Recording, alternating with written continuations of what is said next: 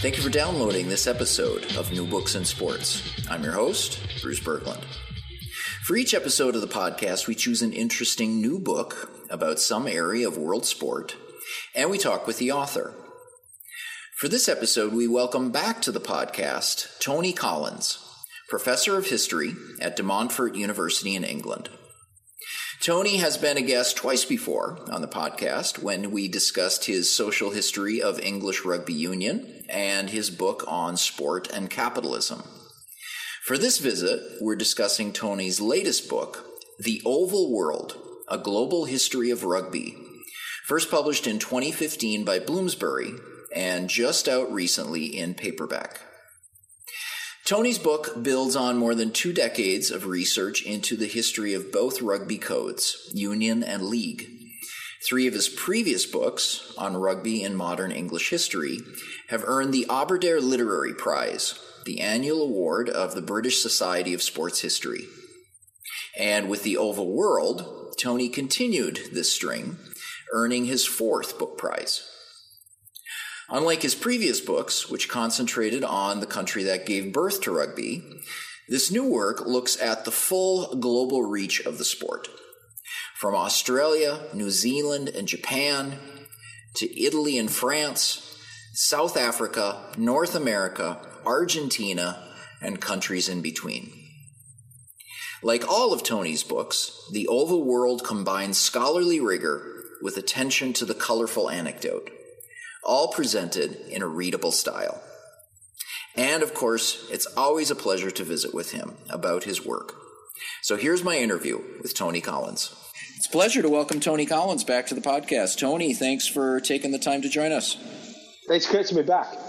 Yeah, so Tony introduced yourself and talked about your long-standing interest in rugby way back when you were first on the podcast, and that was 6 years ago that you made your first appearance on the podcast. So I'll ask you, why don't you refresh our memories and tell us how your love for rugby developed and what led you to become a historian of the sport? It's a long story, and in fact, I tell a little bit of the story in the introduction to The Oval World. I grew up in a part of Britain where rugby, and particularly rugby league, is the dominant sport. In a port on the east coast called Hull, and it has 2 professional rugby league teams, one from the west side, the other from the east side, and my family, well, in fact, my father's family come from the east side, which is the Hull Kingston Rovers side. So, and he was taken as a young boy by his father, and his father took him. So I kind of, like soccer in a lot of places, or baseball in the States. It's just something that was part of the warp and weft of everyday life. But in terms it never really occurred to me to study it as an academic subject until much later, when one of the interesting things that I guess once you get to know a little bit about rugby, one of the questions you ask is, why the 2 rugbies? And obviously, as a child growing up in a very rugby league atmosphere, and we never watched rugby union. There was no senior elite level rugby union anywhere near where we lived. But that question, why the 2 games called rugby?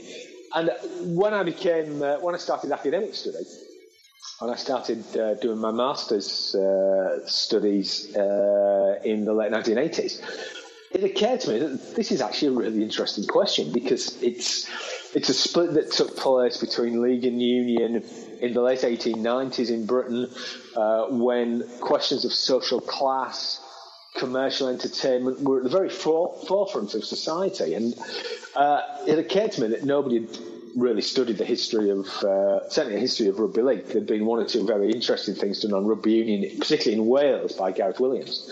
And so I thought, well, it kind of brought my own personal history alongside and complemented my academic interests, which were late 19th century British social and cultural history. So that's how I start. So I'm in a very lucky position where I'm kind of studying one of the things that is both a passion, but also part of, in many ways, part of my family history. And so that results. So I did a PhD on the birth of rugby league, on the 1895 split, and things just kind of went on from there. In a sense, rugby became more and more interesting to me as I learnt more about it, which I guess is how I ended up doing the Oval World. Well, I was going to ask about that. So you've written histories of rugby league, you've written about the split, you've written histories of rugby union, but this is a book of much different scope and of much different size. I think you could fit all of your other books inside of the Oval World. And so what led you to take on a project like this? Yeah, hubris. I think, because you kind of think there's more to. Can I write a book that contains everything I really want to say about rugby? I think not. One of the things that I discovered when I was writing about rugby in Britain, both rugby league and rugby union, is that you can't really discuss it outside of an international context, despite the fact that the games evolved in Britain and were born in Britain. Very quickly, they became seen as part of the British Empire, and then rugby spread to France, and so then there's a lot of very interesting material about how Anglo-French rugby reflected change in Anglo-French relationships at a political and national level. So rugby is clearly, as I think most sports are, but rugby is clearly an international sport. It expanded around the world to first to the British Empire, then to France, and then to many other countries. So there's a lot of very interesting things to say about that. And I think the other reason why I wanted to do a global history, the book's title, The Global History of Rugby, is it's something that I've been very influenced by, in a lot of what I've written by Eric Hobsbawm. And one of the things Hobsbawm said maybe 20 years ago was that the really interesting work now is about global history, whether it's politics, society or whatever. And I think that's increasingly true, partly because we're living in a smaller world, so it's easy to do these things, just in terms of the research. But also because simply on a day-to-day level, we're now in a position, if you're a sports fan, you can basically watch pretty much any sport whenever you want, providing you can afford the pay TV cost. So, we're living in a global sports world, and I thought, well, it's a really interesting subject. Rugby's a really interesting subject because of its own global nature, but also, again, because of the things that it can tell us about the way that the world has changed and is changing from its inception in the 19th century. So you do address these larger issues in the book, but something I noticed, having read your other books, is I would say your other books are more concerned. They're more social history, and I recall from talking with you before, you see yourself as a social historian, and rugby, whether league or union, is the lens through which to view changes and continuity within society. And in your past books, I recall, thinking particularly of social history of English rugby union, I can't recall that you even describe a match. Whereas the Oval World, it's full of match descriptions and accounts of important tournaments, and you discuss the players and so forth. So it's a much different book in terms of your approach. And I'll ask you, did you enjoy writing, looking at globalization, looking at economics, commercialization, and media? But this is also a story about the sport and the sports development. And did you enjoy that change and approach to writing about rugby? Yeah, it's an interesting thing. I mean, partly I took that approach because it was the book's been published by a commercial publisher, so it's a trade publication rather than an academic publisher. So their emphasis was slightly different from. They wanted a different emphasis from what I've done in the past. So I quite like that challenge. But I guess also the other thing is that. Because I'm writing for a wider audience, and I'm not, obviously, when you write a book that's primarily for an academic audience, or certainly for people who have some deep knowledge of history, in a sense, it's not easier, but it's different, and you're speaking. You know that you're speaking the same language. Mm-hmm. But when you write for a broader audience, the thing I found quite difficult was that it's what you take for granted as a historian isn't necessarily taken for granted by the people who are reading it. So I attempted to get around that and overcome that problem by talking about players and matches and being more, if you like, engaged with the nitty-gritty of the sport, with the way that the sport is seen and enjoyed by the vast majority of those people who watch it. So that was so that was quite interesting, and it's I found it quite, as I say, I found it it's quite a tricky thing to do because it's very easy to get wrapped up in details of matches and descriptions of matches, and it's quite. I mean, I hope I haven't done this, but to lose the general point that the more important points you're trying to make about society and politics and culture or whatever, it's you're always trying to run ahead of yourself to make sure that you're not going too far down the journalistic path. So it was quite interesting. The other thing I would say, which I think is which I didn't realise before I started to write it, is that, again, because of the growth of the internet and the amount of material that is on the internet, it's actually possible to watch a lot of these matches. So the matches that I wrote about in the early 1950s, I can actually watch most of them on YouTube, or at least highlights of them. And the thing that, they like movie news type reports of them. So that was a really really interesting experience to actually see and try and understand how the sport was played 40, 50, 60 years ago, and try and interpret that. So it's, in a sense, it was a journey of discovery for me, both in terms of how to write like that, but also in terms of the material that was available.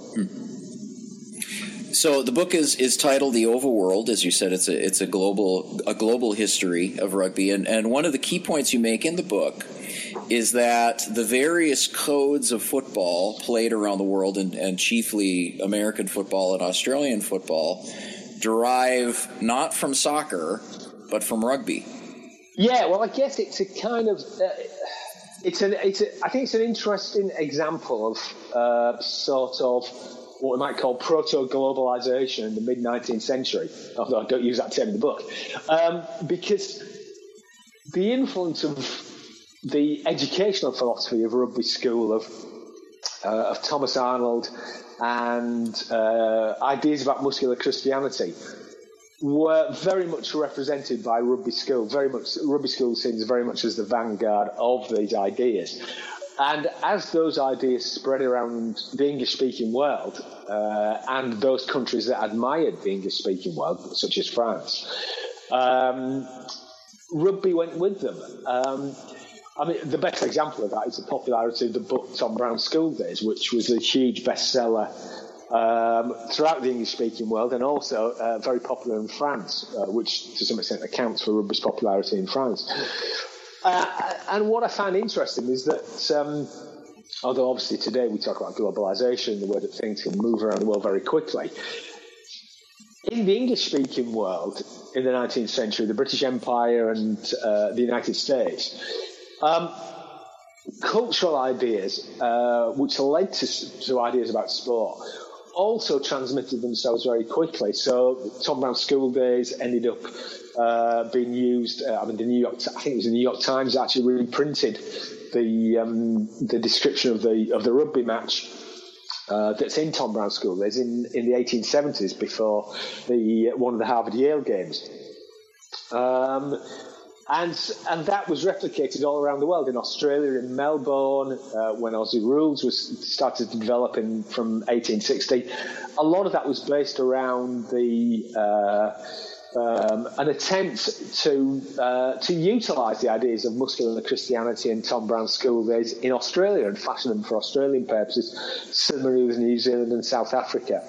So it kind of so rugby as a sport had this inbuilt advantage initially over soccer, over the association football code, because it was so tightly bound up with ideas about muscular Christianity, and because they became very popular in the States and the British Empire, rugby became the sport that was initially played. However, it was always in a state of flux, and just as it did in Britain, eventually it split in partly over differences in the rules, as well as questions of professionalism versus amateurism. The rest of the world also started to debate what's the best way to play rugby. And so in North America, in Canada and the United States, ideas about playing rugby without scrums dominated. In Australia, with Aussie rules, the offside rule was abandoned. And so they're all from the same starting point of football as played at rugby school, as described in Tom Brown's School Days. The game started to develop along its own national lines quite quickly.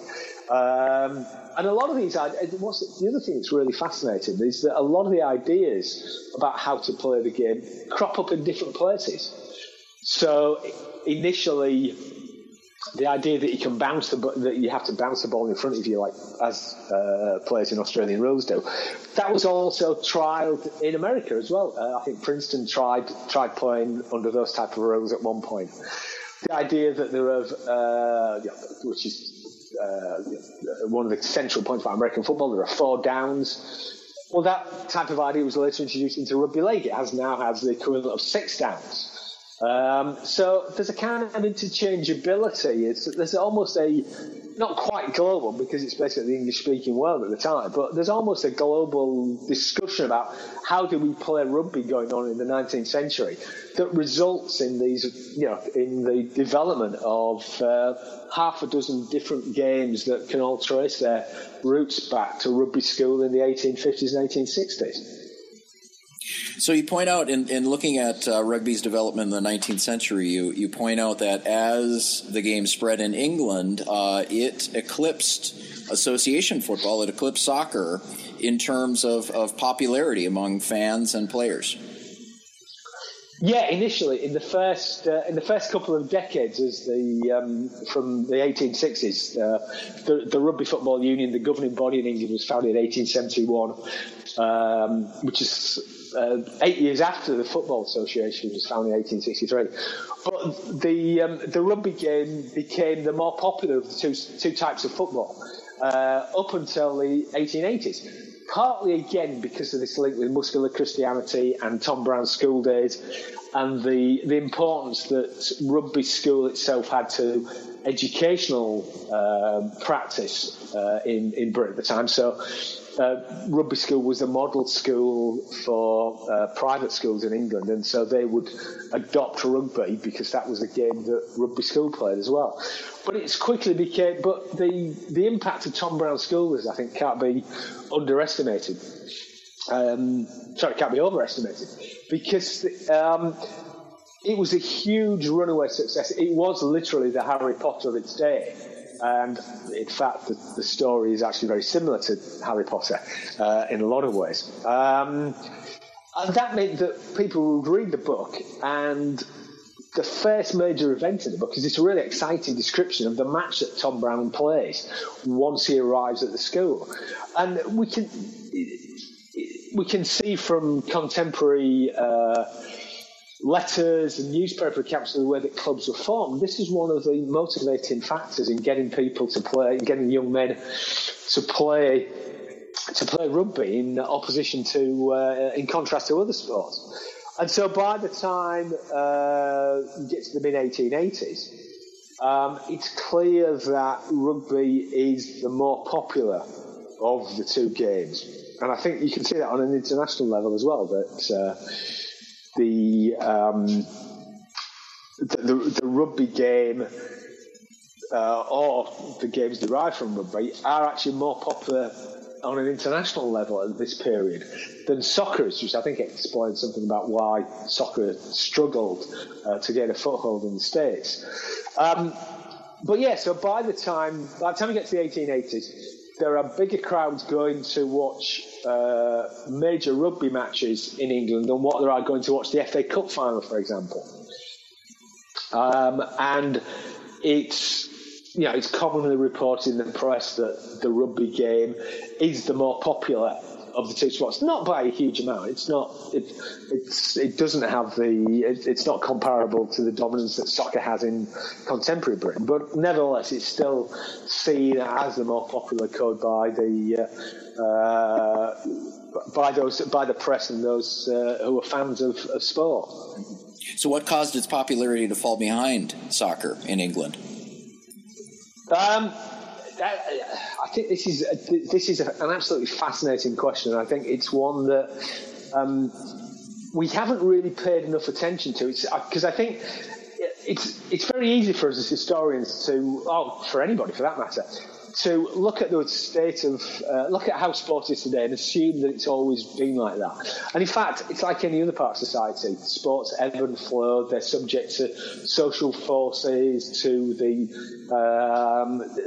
good decisions, to bad decisions, about people trying to make history, trying to develop their own history, but circumstances don't necessarily favour what they want to do.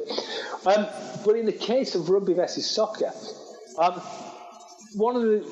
as both of the sports became popular, it became clear that they were becoming commercialised entertainments and players were beginning to be paid, which cut against the grain of the muscular Christian tradition. Fears about professional sportsmen were very prominent in British sport at that time because the ethos, the dominant ethos, was that of amateurism, and that one played the game for the love of the game, not for any material reward. Although, again, this was another invention, which I touch on slightly in the book, but this is another invention of the mid-Victorian middle classes, and sport previous to that had been ruthlessly professional and commercial. But nevertheless, by the time we get to the 1870s, 1880s, it is assumed that good sport is always amateur sport. But the popularity of the football codes, and also cricket in a different way, meant that working class players started to play the game. Big crowds came to watch the games, many of them coming from a working class background, and they expected that because they took time off work, they should be paid, or at least compensated for taking that time off work. When they had a good performance, there was often collections for them in the crowd. If you score 3 goals or 3 tries, a hat would go around and there'd be an impromptu collection. This was felt by the leaders of both soccer and rugby to be against the ethos of the game. In soccer, things came to a head in the early 1880s, and over the question of whether players who played in FA Cup ties should be allowed to be paid. The FA said, no, we don't think this should happen, and they tried to insist on amateurism. However, the leading soccer clubs who were paying players said, well, no, we think we should be allowed to run our club in the way we see fit, where we're running it as a business, and therefore if we want to pay our players, we'll do so. And if the Football Association doesn't like it, we'll break away and form our own Football Association. At which point the FA backed down and legalised professionalism in soccer under strict conditions, but nevertheless allowed professional players. That was in 1885. The same debate took place in rugby, and it came to a head in 1886, the year after, about 18 months after the FA had taken the decision to go professional. The Rugby Union had its annual general meeting where it discussed the issue. And the leaders of Rugby Union looked at the example of soccer and said, hang on a minute, what's happened since soccer legalised professionalism is that only those teams that employ professionals have been successful in the FA Cup. Professionals are driving out the university-educated, the privately educated players, and the teams made up of privately educated players, and the professionals are dominating the game. We don't want that to happen in rugby. And so the rugby union took precisely the opposite tack and voted to make the game exclusively amateur, and with the threat that anybody who had received money to play rugby, or any club that paid money for its players, would be expelled from the game. In the commercial world, the commercial entertainment world of the 1880s and 1890s, it gave soccer a huge advantage. It developed very rapidly. 3 years after the decision to legalise professionalism, it introduced a league system. The Football League was formed. And that meant that soccer had this structure in place where it had leagues, so teams could be followed up the leagues. The best teams would play the best teams every week. It became a hugely attractive spectacle, and in terms of its popularity, it grew in a way that few other cultural phenomena grew in that period. So you go from a position where in the middle of the 1880s you would get 10,000 people going to the FA Cup final.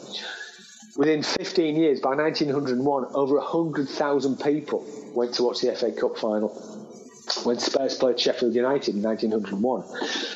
Rugby, however, because it had refused to embrace professionalism, that also meant that it didn't allow a league system to be developed. It didn't allow a national knockout cup competition to be developed, because it felt that these would open the door to commercialism, and they would weaken the grip of the university and privately educated clubs on the game. And so rugby started to fall back when compared to soccer, because essentially teams played most of their games as friendly matches. There was no league points at stake, no cup competition at stake. And so soccer had modernised much, much quicker than rugby in terms of the way it was organised and the way it was financed. And so rugby started to fall back. And then, of course, the biggest blow took place in 1895, when rugby itself split into two sports, precisely over the question of professionalism, because the more commercially minded clubs, particularly those in the north of England, wanted to pay their players. They didn't want professionalism. They wanted to pay compensation for time taken off work, so-called broken time. The rugby union refused to allow that in any way whatsoever, because they felt it was the first step to professionalism. And eventually their intransigence led to the game splitting into two in 1895. So you can see it was the worst possible time for the game for rugby to go into such a deep crisis. Soccer was on a fantastic upward curve. And at the same time, rugby didn't have a national cup competition, didn't have any leagues, didn't have professional players, and it was split into two different not even two different competitions, two different league organisations that had nothing to do with each other.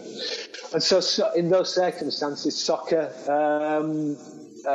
became the dominant game in Britain, and I think that was the impetus that it had to eventually become the world game, spread around the world in a way that no other sport has done. So rugby, though, like soccer, does spread. It spreads throughout the British Empire, the formal empire, as well as the commercial empire. And it's interesting in looking at rugby spread in the empire to see this dynamic of people saying, you know what, we're going to play this English sport. We respect the English. We have our schools are modeled on English ideas, what you see from rugby school and Tom Brown's school days. But we don't really like the English. So to show ourselves as equal to the English, we're going to play their sport and match them at it. And we particularly see this, you describe it in the book, in South Africa when the Afrikaners adopt rugby. Yeah, that's one of the really interesting. It's kind of the law of unintended consequences is that because English rugby becomes so weak, so the English national rugby union team loses half of its players come from the northern clubs that break away to form the rugby league. So the English national rugby union team is immeasurably weakened. And so by the time you get the South African tourists coming over in 1906, and the year before that you get New Zealanders, they're able to beat the British at their own game. And I think it's easy to forget how important this is, particularly for the Afrikaners, because just 5 years previously they'd been fighting in the Anglo-South African War against the British, and which is a war where basically the Afrikaners had fought the British to a standstill. A peace deal had been brokered, whereby the English-speaking community and the Afrikaner community were kind of, obviously the black population is completely excluded, but the English speakers and the Afrikaners kind of had this modus vivendi where they would live separately but within the same nation, govern jointly.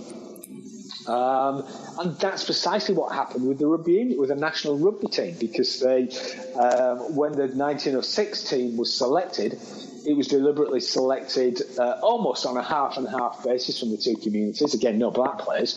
The captain was an Afrikaner. The vice captain was English speaking, and so it represented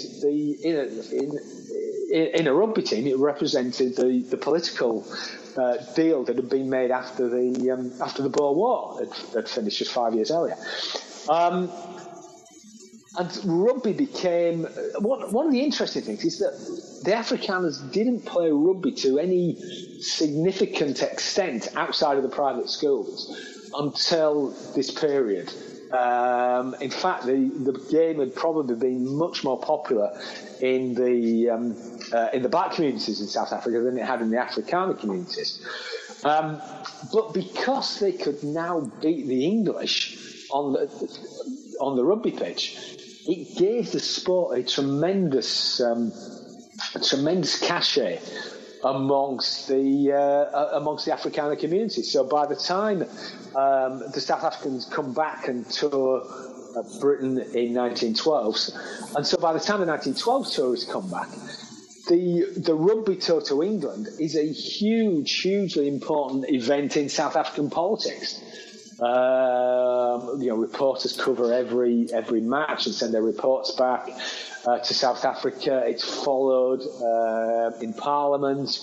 It becomes very quickly a symbol of the South African nation, particularly the Afrikaners, because not only can the Afrikaners beat the English in international rugby, they can also beat the English speakers within South Africa. And so it becomes a kind of double-edged symbol of what the Afrikaner community like to see as African superiority, both within South Africa and within the broader context of the British Empire as well. And that's kind of replicated in New Zealand as well, the ability to beat the British, as was done very comprehensively by the 1905 All Black New Zealand rugby tourists, was very important to New Zealand identity. They felt themselves to be a very small country, very far away from what they called the mother country and the farthest reaches of the empire. But the fact they could beat the British at their own game gave them a tremendous sense of self-confidence. And the other place where this was true was Wales. The Welsh, I can't remember the precise figures, but I think the Welsh beat the English almost 10 times. I think maybe before 1910, I think the English only won once and one game was drawn after the split. So in the space of almost 15 years, the Welsh beat England almost every year. And again, for a nation that was newly developing, was industrialising very quickly in the early 1900s,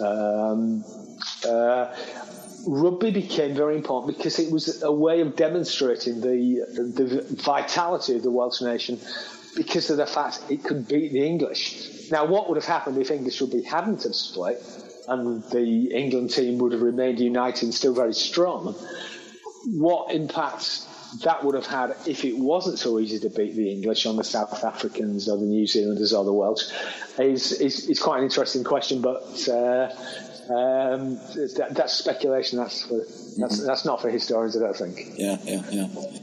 So, Tony, something you do in the book, and I really enjoyed this, is, this is a complete tour of the rugby playing world, that South Africa, New Zealand, Australia, Argentina, Romania, France, Italy, but then you write about rugby union and rugby league, and I want to ask you, knowing that, as you said earlier, that you grew up with rugby league.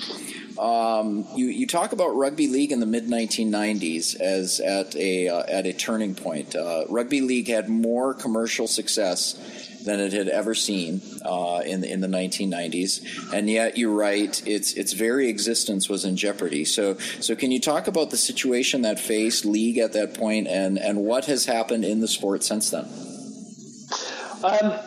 In the mid-1990s, rugby league became very popular, particularly in Australia, but also to a lesser extent in Britain.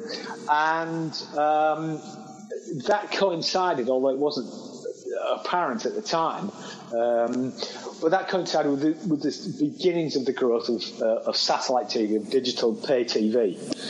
And the biggest property in pay TV in Australia, which, because of the dominance of Rupert Murdoch's TV network and Kerry Packer's TV network, the biggest sporting property was the National Rugby, well, it was called the Australian Rugby League at the time. And a war developed in 1995 over who would control rugby league in Australia, who would televise it, and it was essentially who would televise it, but because of the amount of money involved, it meant who would control it. Was it going to be Kerry Packer's TV network? And it was Packer who had revolutionised cricket in the 1970s with the introduction of World Series cricket, which had also split cricket. Or was it going to be Rupert Murdoch who controlled the Sky TV network, Fox in the States and Sky TV in the UK? And they both threw millions and millions of dollars at it. And eventually two competitions were formed, one allied to Packer, one allied to Murdoch. And the sport went from being what appeared to be an unassailable position as a commercial success to being something that was divided into, not simply in playing terms, but also in terms of the depth of anger and fury at the other side probably hadn't been replicated since the 1895 split between Union and League. And eventually, Rupert Murdoch signed up the British Rugby League and also some other smaller rugby leagues around the world. So Murdoch controlled most of rugby league by the mid-1990s, and it put the game in tremendous jeopardy for two reasons. One, because the intense, basically, civil war had broken out, and you can still see the scars from that today. There are still people who won't talk to someone or are very suspicious of someone because they supported the other side in what became known as the Super League War, because Murdoch's competition was called Super League. But it also meant that, in a sense, rugby league, which had always prided itself on being a people's game, on being a democratic game, an open game, a working people's game, rugby league was suddenly being completely transformed. It was a game where players could conceivably become millionaires, and it appeared to have lost its roots and lost touch with its roots. It was now a plaything of rich billionaires. And so that had a debilitating effect, not simply on the organisation of the game, but also on the culture of the game, the way it saw itself. And one of the interesting things was that it almost led to it was almost like a political divide. And so in Sydney, the South Sydney team, which is now a global brand thanks to Russell Crowe's ownership of the team and their more recent success. South Sydney were kicked out of the competition because they were a financial basket case. 80,000 people demonstrated in the middle of Sydney in support of South Sydney being allowed back in the competition. It was the biggest demonstration that had been seen in Sydney since the Vietnam War. On a lesser scale, in Britain, Murdoch's Super League proposed that teams should merge. And so, to give an example from my hometown, that Hull and Hull Kingston Rovers should merge, which is the equivalent of saying Manchester United and Manchester City should merge. It's insane, and people demonstrated against it, saying it was like it almost became a substitute for something else, for people's anger and frustration about what had happened to the industrial north of England, where rugby league was predominantly based. It almost became a substitute. Rugby league and protesting about what had happened in rugby league in Australia and New Zealand and Britain became almost a substitute for something else, a protest against the way the world was going in terms of globalisation, the destruction of traditional industries and traditional communities and things like that. The other problem that the game had was obviously that rugby union went professional, and for the previous century, rugby league had an advantage in that it was a professional game, whereas rugby union was an amateur game, and so if a player wanted to make money from their rugby talents, if they played rugby union, quite often they would switch to play rugby league where they could, they could make money in a way that they couldn't, or at least openly they could make money in a way that they couldn't in amateur rugby union. Once rugby union went professional, as it did in 1995, rugby league lost that advantage, and so it lost access to a lot of players, and it kind of also lost the moral high ground, because the big thing that the big criticism that people in rugby league would make of rugby union, and people in other sports too, was that rugby union was hypocritical. It pretended to be amateur, yet players derive all sorts of benefits and advantages from the game, monetary and otherwise. And this was a form of hypocrisy. Once union went open and allowed professionalism, then the sort of moral high ground disappeared. So league underwent a kind of very strange, underwent this process of kind of reassessing itself, and saw many of its traditional, chivalrous, I guess, in some ways, were undermined by what had happened both internally to the game at that point, but also externally with the changes that had taken place to rugby union. So right now, Tony, here in the States, the fastest growing sport at universities and colleges in terms of participation is women's rugby. So rugby began, as you talked about, rugby began as part of muscular Christianity. It spread as a game to build manly virtue. And as you write about, women were not allowed to play rugby for decades in the 20th century. So looking at the recent advance of women's rugby, what has brought the change to allow its acceptance? And I'll also ask, do you still see resistance in some areas to the idea of women playing rugby? Well, to answer the second part first, yeah, I think there's women who play rugby are still subject to a lot of stereotypes, whether it's largely unspoken now, because it's not because these things don't necessarily. It's not seen as being politically correct to say these things, but certainly I know from things that I've heard that it's women's rugby is still stereotyped as being as a game that's played by women who are not really women, and all the usual rubbish that you get about women playing sports that are seen as male sports are still there. Having said that, then obviously women's rugby has made tremendous advantages, and in a sense it's probably, after the legalisation of professionalism in 1995, it's probably the most significant change that rugby has undergone over the last 30 or 40 years. It has the potential to change the game. Whether it will, I'm not so sure, because I think the other thing that's interesting is that women's rugby has adopted many of the cultural practices of men's rugby union. There is women's rugby league is also played. It's much smaller, but again, it's growing in a similar way. But one of the interesting things about the way that women's rugby develops, it's a child of although there was a small amount played in the 1920s, particularly in France, where there was actually a women's league of women's rugby at one point in the 1920s. It faded before the end of the decade, unfortunately. One of the interesting things that has happened is that the beginnings of women's rugby, like a lot of women's sport, was really a consequence of the 1960s and the changes that occurred in society, in women's position in society, and the growth of the women's liberation movement, helped to raise these questions about, well, why can't women play?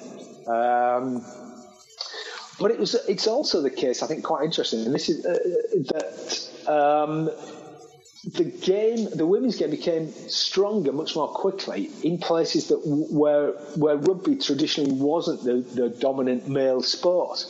So in the USA, which is, I think, really, you could say, is the cradle of the modern women's game.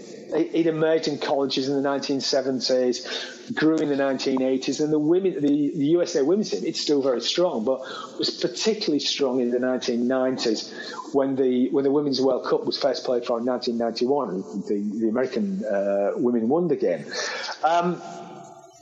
So in a sense, it was helped by the high degree. Well, again, it's the high degree of sporting facilities available to women in American college sport, thanks to Title IX, but also because they didn't have the same difficulties in playing rugby that women in the traditional in the traditional rugby playing countries would have had, where the game is seen as a marker of masculinity and something that men do to prove that they're really men.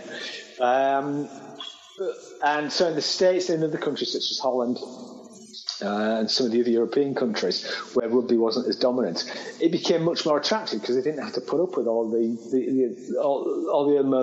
old male chauvinist rubbish that was prevalent in the more traditional male rugby playing countries. The way that the game spread over the last 10 or 15 years, partly through to its inclusion in the Olympics, but also partly due to the fact that the World Rugby, the governing body of International Rugby Union, has put a lot of resource into it. It's been tremendous. So the World Cup is being held in Ireland this year. There are 12 teams. The standard of play is very high, and certainly the last World Cup, the England-Canada final,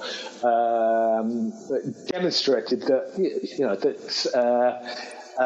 just what an exciting spectacle the game can be, and that quality level is spread quite evenly amongst many of the major national women's teams. Interestingly enough, the New Zealanders, after the Americans dominated in the 90s, the New Zealanders dominated, although England won the last World Cup. And so it's almost now as if it's much more of a it's a tournament that's not really as predictable as what it once was. And in a sense, I think the Women's World Cup is probably less predictable than the Men's World Cup, where only 4 teams have ever won the Men's Rugby Union World Cup. Whereas in the women's game, I don't think you could say anybody's the favourite in the same way that New Zealand will be in the 2019 Men's World Cup. I don't think you say anybody's the dominant favourites or the dominant team in the same in the women's game as what it is as what there is in the men's game. So, Tony, we're almost out of time, and as I said at the start, you describe a number of historic matches throughout the book, and you said you were able to watch quite a few of them on YouTube. And I'll ask, which match do you wish you could have seen in person that you describe in the book? It would have to be a rugby league game. The classic one is the 1914 third Test match between Britain and Australia in Sydney, when it was a 3-match Test series. The series was tied at 1 match each, and due to the Australian authorities wanting to cash in, they decided to play the deciding Test match a week after the second Test match. So there was no time really for a rest, lots of players injured, and the British said, no, we don't want to play it. They were told that they had to play. They had no choice, and so they reluctantly took to the field. and they, within the space of 30 minutes, they lost 3 players injured. They were playing 10 men against 13 men of Australia. It got even worse in the second half. Somebody else had to go off. They were down to 9 men, and they still won the match 14 points to 6. 9 men against 13. It's gone down in history as one of the greatest ever rugby league test matches. And you know, looking at a broader scale, it's one of the great matches of any football code that ever took place. So if I had one match to be at, it would have been that match, because I think that sums up everything about everything that's the full potential of rugby. It's about individual bravery, heroism, great skill, great excitement, commitment, teamwork. Everything that you want in a sport, I think, was at that match. And you read the reports, and people still talk about it today. It's the number of times that you see features about it. It still lives on in the collective memory of rugby league people. And hopefully, one of the things I've hoped to do with the book is that it'll bring stories like that to people who haven't looked at the other code of rugby. So it'll bring stories of great daring do and heroism from rugby union for rugby league people, and vice versa. So if it's done that, then I'm pleased with the outcome of the book. You've been listening to an interview with Tony Collins about his book, The Oval World, A Global History of Rugby, published in 2015 by Bloomsbury. New Books in Sports is part of the New Books Network, which offers dozens of channels of podcast interviews with the authors of new publications on subjects like religion, politics, and biography, popular music, and more. Go to newbooksnetwork.com to find the subjects you're interested in. If you like what you heard here, please follow us on Twitter at New Books Sports, or friend us on Facebook at facebook.com/newbooksinsports. I'm your host, Bruce Berglund. Thanks for listening, and enjoy your week.